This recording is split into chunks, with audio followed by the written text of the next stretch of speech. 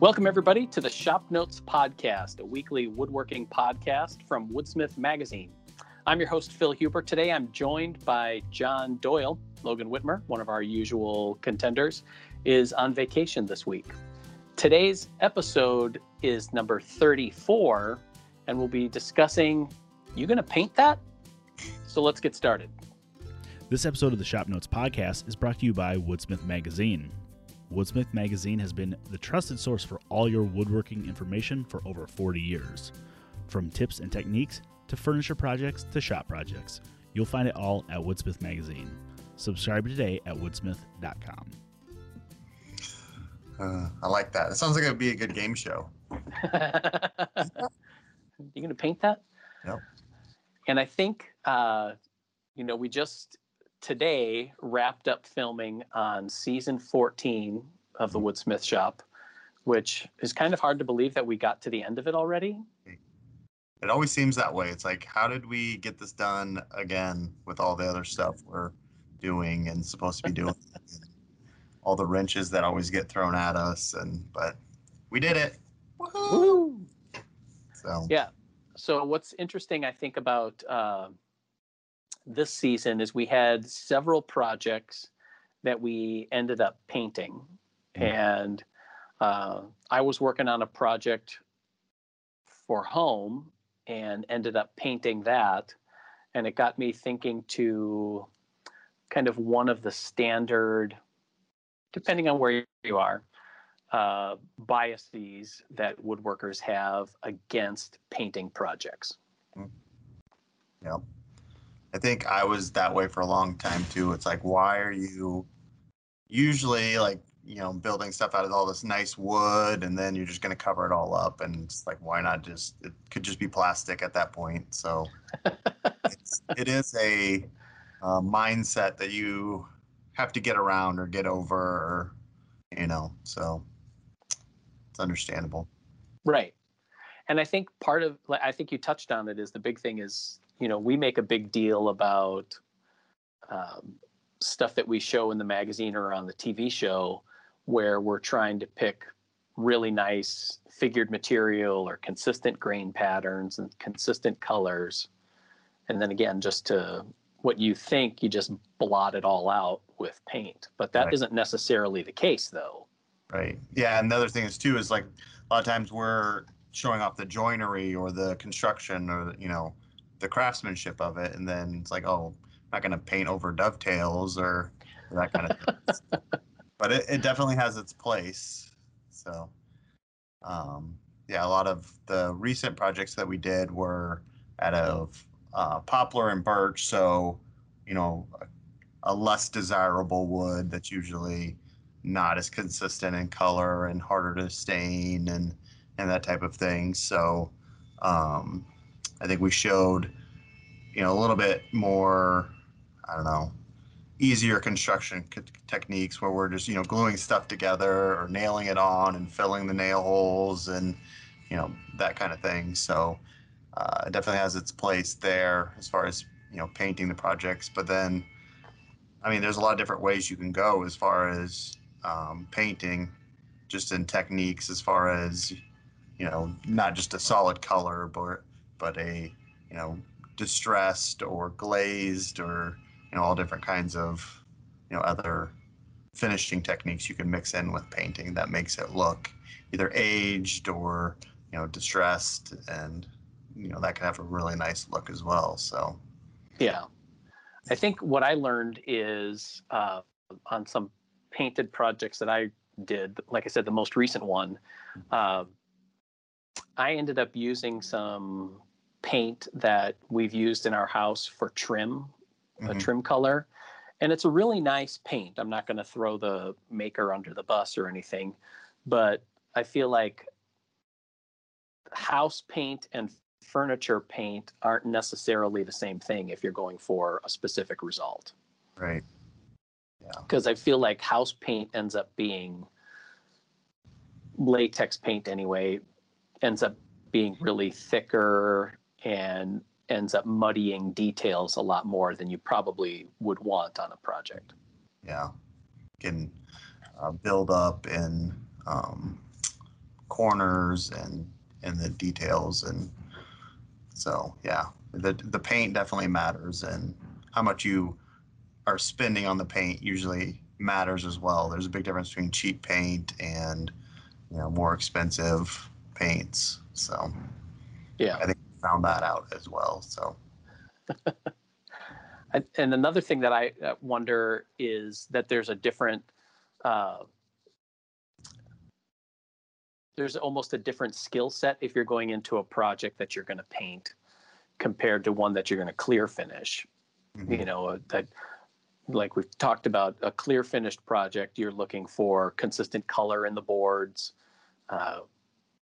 visual grain patterns and things like that. And the painted one that I just did, I used oak plywood on, which it was nice oak plywood and solid wood oak.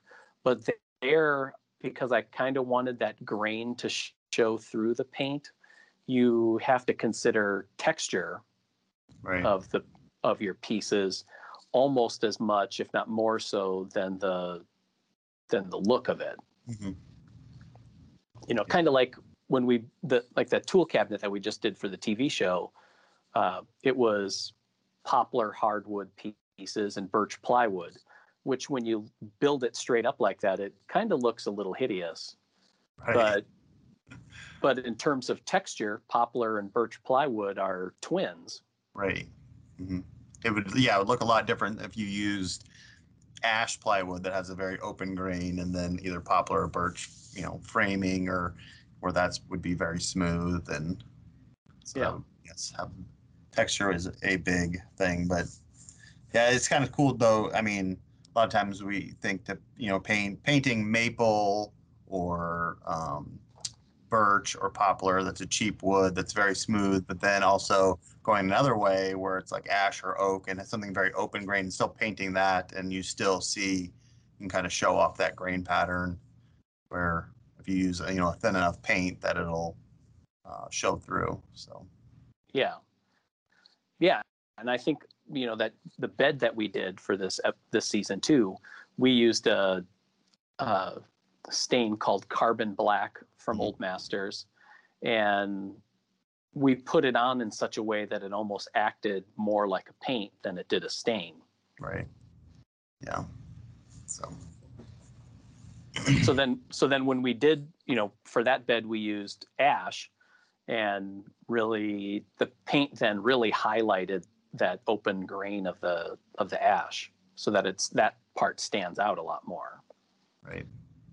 Yeah, I'm thinking back to that we did the sliding barn door cabinet we did, right? Designed, I don't know, it was a couple years ago now, but it was all poplar and birch, and we kind of did a layered distressed finished on that, and we think it was stained a dark color, birch plywood, and then white milk paint, and even then it was thin enough that you could see the grain of the birch, not the texture, but the visual grain through. And I thought that gave a really nice contrast, kind of a weathered, even though it was painted, it didn't totally mask the wood because of the thin kind of distressed finish on that. I thought that was really nice. Yeah. As far as a painted project. Oh yeah, I think so too. I like that one a lot. Mm-hmm. Which I think leads then into the type of paint that you would use, because I would, based on my own preferences and tastes, I feel like a better furniture paint is one that goes on much, much thinner than a house paint. Yeah. So whether you take a house paint and add, I don't know, what is it, like Floetrol or whatever that stuff is that helps to dilute it more, so you can put it on a lot thinner so that you can keep those crisp details and still see the wood underneath. Yeah, I think that you mentioned the Floetrol and thinning it too. It's like that's something that I think prevented me to getting into painted finishes in the past, because it's like, oh, it's easy to grab the lacquer sprayer and start spraying everything clear coat, and where it's like paint, I didn't have as much experience in spraying, other than grabbing a spray paint can and start spraying stuff. It takes a little bit of finesse to use a sprayer and how much to thin it, and it always feels weird if you're like thinning like latex paint down with water, and it's like usually it's like some sort of chemistry experiment. It's like, oh, what kind of solvents do I use with what finish, and is this going to blow up? So it's always weird using water, but it's, I mean, nice, from a latex paint standpoint as far as cleanup, and you're not using all the solvents and the noxious chemicals and that kind of thing. So it does work pretty well. And I mean, there's a billion colors out there, and you can go about any route. So it's a lot of options. I also like the idea of, admitting to our spoiledness of being able to spray paint, not necessarily using spray paint, but having a spray gun and getting a lot more or a different level of control. That when you spray it, it obviously goes on or can go on a lot thinner, and it gives you more of a crisp look without having all the brush strokes or feeling extra thick. Right. Yeah, I was amazed that the roll around tool cabinet that we just did, the original paint on that is just like so smooth and uniform, and I believe that was all sprayed on when it was built. And I mean, just, I don't know, it's pretty amazing because you don't get all the brush strokes and whatnot and that kind of texture on it. So it does add a different texture than brushing versus spraying, and gives it a whole different look. Yeah. I think there's also a misnomer in painted finishes that it allows you to be sloppier in construction. Right. It's like, I'm just painting it, so you're just going to fill everything when you're done. But a project that is poorly built and poorly prepared is going to look sad with a coat of paint on. It almost, the paint almost highlights that fact, because I've heard Chris say that several times. It's like, paint is not a filler. Paint will not fill imperfections or cracks or knots. It's not made to do that. And so if you have that mindset going in, it is going to kind of highlight those things, and it's going to look weird. So you still have to take care and having good joints, or sanding and filling and taking care of the glue squeeze out, and which sometimes, yes, like you said, it's a misconception that it's just going to get painted, so who cares? But yes, there is a lot of prep work that goes hand in hand with that.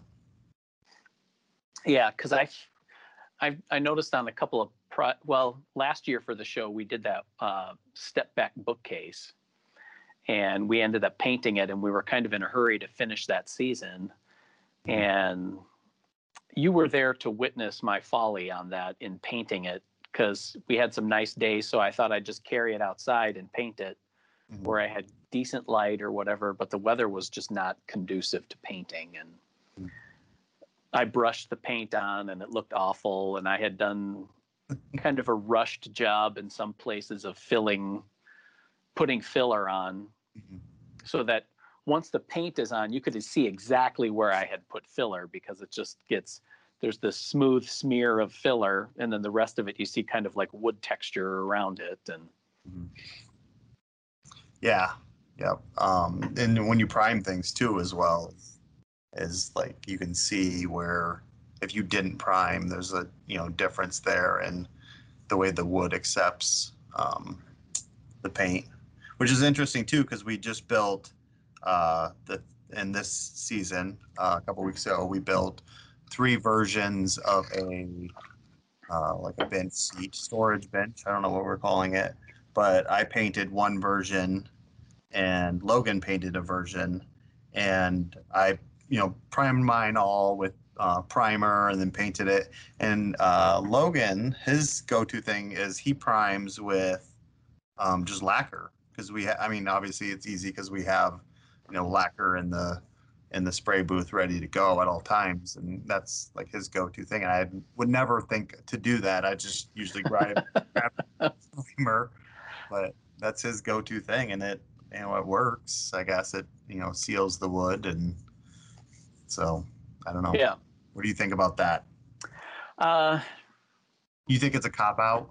I think it's kind of a cop out, but only because I kind of like having regular tinted primer as kind of the pre-flight checklist for painting, because you put your primer coat on, and once that dries, you almost look at it, it's like, oh, see, there's still a gap there, or because once you eliminate the wood grain as a distraction and you have this uniformish color on there, all of a sudden you start to see low spots or a nail hole you missed or a glue glob that kind of sticks out or something like that. And I don't think you get that with lacquer. Right. So I'll keep doing what I'm doing then. Yeah. I won't go down that road. Yeah. Although I do know that Chris will use lacquer if a project has MDF on it. Oh, and he wants to seal the edge of MDF before painting it, that he'll do a heavy coat or two of lacquer to seal that. And I mean, I know there's, everybody has their own secret formula for what they seal the edges of plywood or MDF with before painting. yeah, because that's a whole another thing too, is painting MDF and sealing edges or with either spackle or, like you said, lacquer, to make that look decent without it kind of soaking up on the edges and the end grains and whatnot. So Yeah. that's a whole nother road to go down. So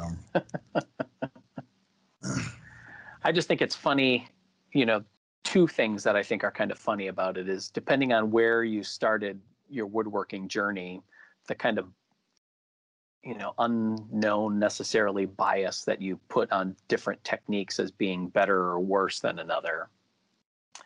And then also the domino effect of thinking, I just want this project done, so I'm going to paint it and be done with it. When in fact, getting ready to paint and painting it are two whole extra sets of expertise and skills that you need to put together on it. right. Exactly. I guess the other thing that's always kind of held me back from paint is I think of painting something and being like, say it's white or uniform color. It's like, how do I protect that painted finish? Because I know as soon as I take it, it's going to get beat up and just look like, especially on a white, something painted white. It's just, like taking the white car out on the gravel road and it's dirty. So is there like a technique you use to like either seal the paint or protect the painted finish, or I mean, clear coat? Or Yeah, I've seen people do a clear coat on it, and my fear is that if you do a clear coat over it, depending on what you use, you're going to end up adding a yellow cast to it. Yeah. So it's almost at that point where I kind of like the layered or aged paint look. Now you can totally go way off the rails on the other side of it, and it looks super fakey aged. Yeah. But having a layered paint, I think, gives you the opportunity to allow the project to age on its own without having to add a bunch of fake texture or whatever. Yeah, because that's the way I go. Is just, I know it's going to get dinged up when I get home, so I'm just going to be the first one to do it, and we're just going to start aging it right now. So. Yeah. Well, and it's going to get donked with the vacuum cleaner or keys thrown on the top, or right, over and over and over until the dings. And so and I just had that happen just a few weeks ago. I was cleaning the house and the vacuum cleaner started sucking up the corner of the rug in one of my kids' room. So I stopped the vacuum cleaner to go fish the rug out of it. and then the handle of the vacuum cleaner starts falling backwards Yeah. and hits the closet on the closet door, and leaves this big red right down the side, you know. A little bit later, like the next week, my wife goes, "Did you drop the vacuum cleaner?" Yep. Busted. Yep. And I almost feel like a project isn't really done until it's had a little life experience. Yeah. Give it that lived in look. Right. Yeah. Because nothing in my house is crisp anymore. And maybe I've just come to accept the fact that, you know, even the antique pieces that we have dings and rubbed through marks and whatever. I don't live in a museum. Right. I don't think you can with kids. Everything's gonna be kind of lived in. So Yeah. So speaking of kids, this is kind of an off-topic subject that I've been thinking about the last couple of days. And it's too bad Logan's not here because I'd like to get his opinion on it because I think of him as like the next generation down from us. Like we're like 4 or 5 years. He's like 10 years younger than me. But we have kids that are attempting to go back to school right now. And we were looking at the school lunch menu recently. I'm thinking, what is one of your top 5 either memorable or favorite school lunch items or meals? Well, my all-time favorite, and I'm not sure what this says about me, but when I was in elementary school, I only lived a half a block from home, so I always went home for lunch. Oh. Except, and our school didn't even serve hot lunch. So if you wanted to eat lunch at school, you brown bagged it, or, you know, had your Super Friends lunchbox or something like that. Yeah. Except that once a month, we would have what was called Hot Dog Day. And like a week and a half before Hot Dog Day, we would get these little order forms on our desks, and we had to fill out, you know, whether we wanted 1 hot dog or 2, and then if we wanted potato chips or Doritos, and then whether we wanted milk to go with it or orange drink. And then they would provide ketchup and mustard. And then, so when Hot Dog Day came, the custodian would come around to each class and have a cart and would bring in these trays of hot dogs all wrapped up in foil with, you know, a basket of the chips and then the drinks. And then we ate lunch in our classrooms and ended up playing Thumbs Up 7-Up or, you know, something like that. Yeah. And I always thought that was the coolest thing in the world, that we got to do that. Yeah. And I've talked to other people about that, and they look at me like we ate lunch on Mars. It's just not. That's interesting that you would go home for lunch about every day, because like that would, like, that many trips home, like, because it was uphill both ways. Right. Like, yeah. To school and back, and then lunch to home and back, and then home again. And so it was like, that's a lot of. Yeah, I was fit. Yep. So, and then the other thing, you being from Wisconsin, I would think like they would have like mandatory school lunches where it's like you got your milk, your cottage cheese, then like a yogurt, and then like maybe finish with the brandy old fashioned, like time. Yeah. So that's just how I think Wisconsin. I don't know. Right. And the teachers always had Miller at the end of the day. So just they'd crack it open as soon as the bell rang. So interesting. I think, like, I don't know if it's one of my favorite, but one of the memorable school lunches that we always had like chili, and then that cinnamon roll for some reason was always paired with that, with crackers, and then carrot sticks and celery sticks was like a meal item. Those things were always together. So cinnamon roll and chili, and then other chili accoutrements, as they say. So that was like a memorable meal. And then I can remember, I don't know what was served with it, but we always had like a rectangle piece of pizza that fit perfectly into the tray. Like I don't know if it's cooked in the tray or just cut perfectly the size of the tray, but some sort of rectangle slice of pizza. So All I don't right. know why it wasn't pie shaped, but I don't know if maybe they made it on a big sheet and then just kind of cut it into rectangles. But so that was just memorable to me, and my kids' lunch menu wasn't like anything like those. It was all, and I don't know, maybe because they go to a lot bigger school than what I did. Like we Oh. had ladies. I don't know if they're like just manufacturing foods, but I have a much more fond memory of school lunches than what I see the kids eating these days. So Right. Yeah. I thought it was interesting. So Yeah. I know my daughter, when she was in elementary school, loved it when she saw on the calendar that it was chicken patty day for school lunch. So yeah, I remember we had a menu item that was pork chop shape on a bun. Wasn't necessarily pork chop shape.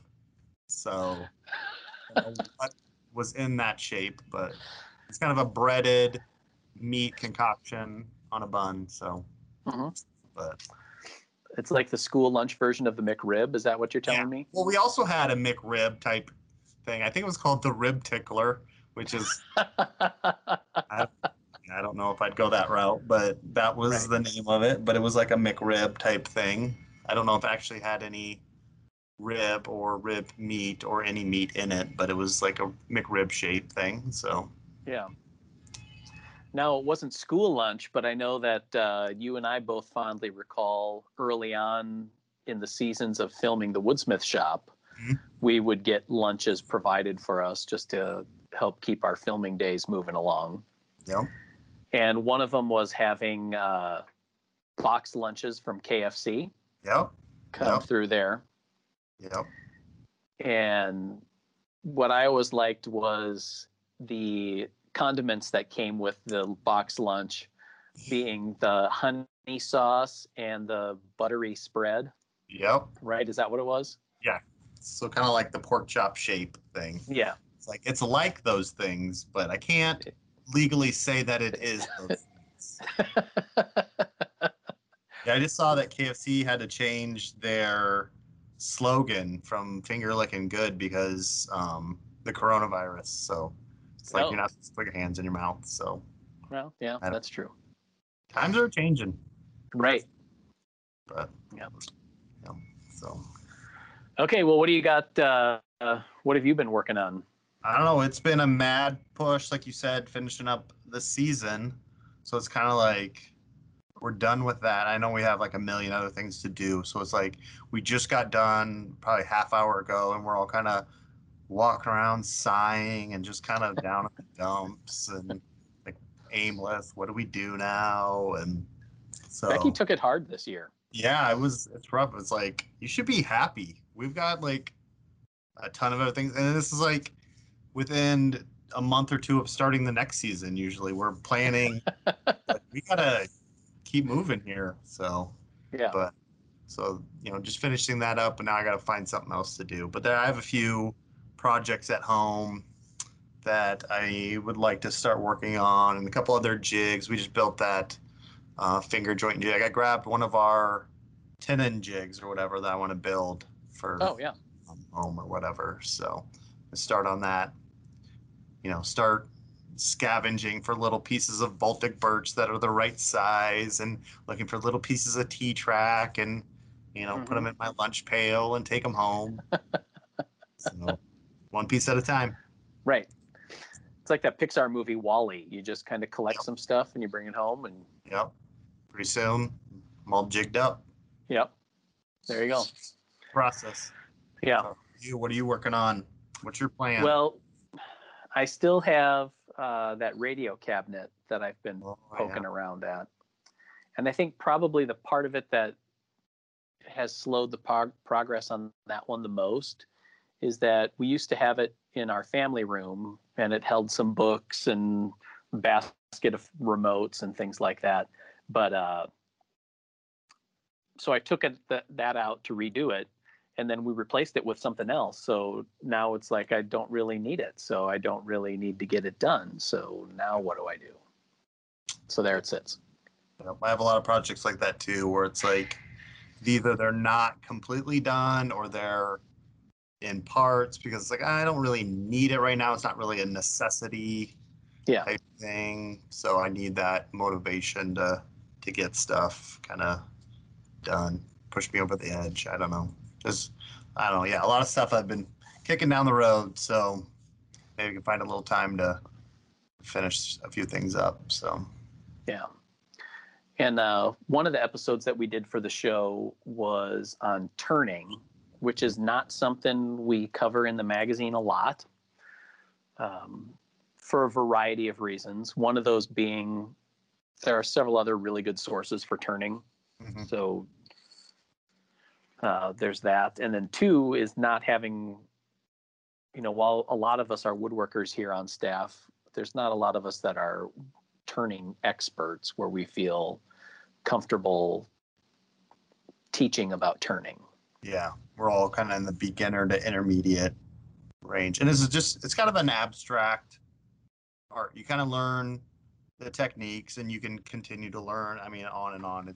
You can learn a lot or whatever, but very abstract as far as a lot of times you're turning and it's just kind of how you feel, right. Or how the wood is. I mean, each piece of wood is different or that kind of thing. So it's, hard to. Yeah.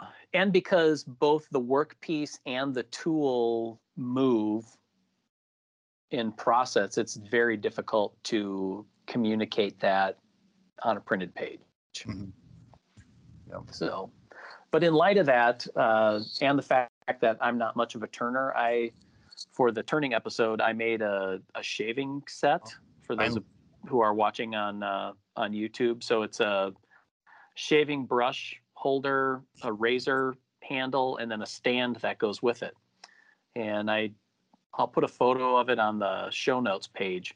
But I did it out of Apple, and it's real simple profiles, so it's not anything cosmic, but it's kind of fun to do and make something custom for yourself. So no, it's definitely cool that you can just grab one piece of wood and throw it in the lathe and start turning rather than getting all these parts and trying to figure out how to assemble them and the whole process. So it's nice that you can kind of just sit down and work on something, and then that joy of it's still in the lathe and you're getting it sanded, and then you put that finish right on right there and stop, and it's very satisfying.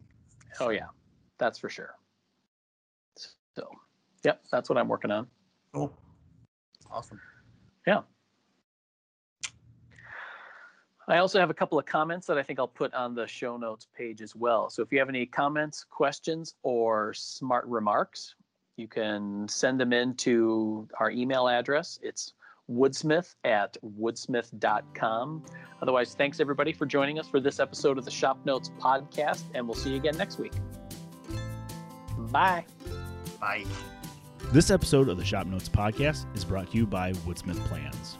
You'll find nearly 1,000 plans covering everything that you'd want to build, from furniture projects to gift projects, kitchen accessories, workshop projects, and jigs, and more.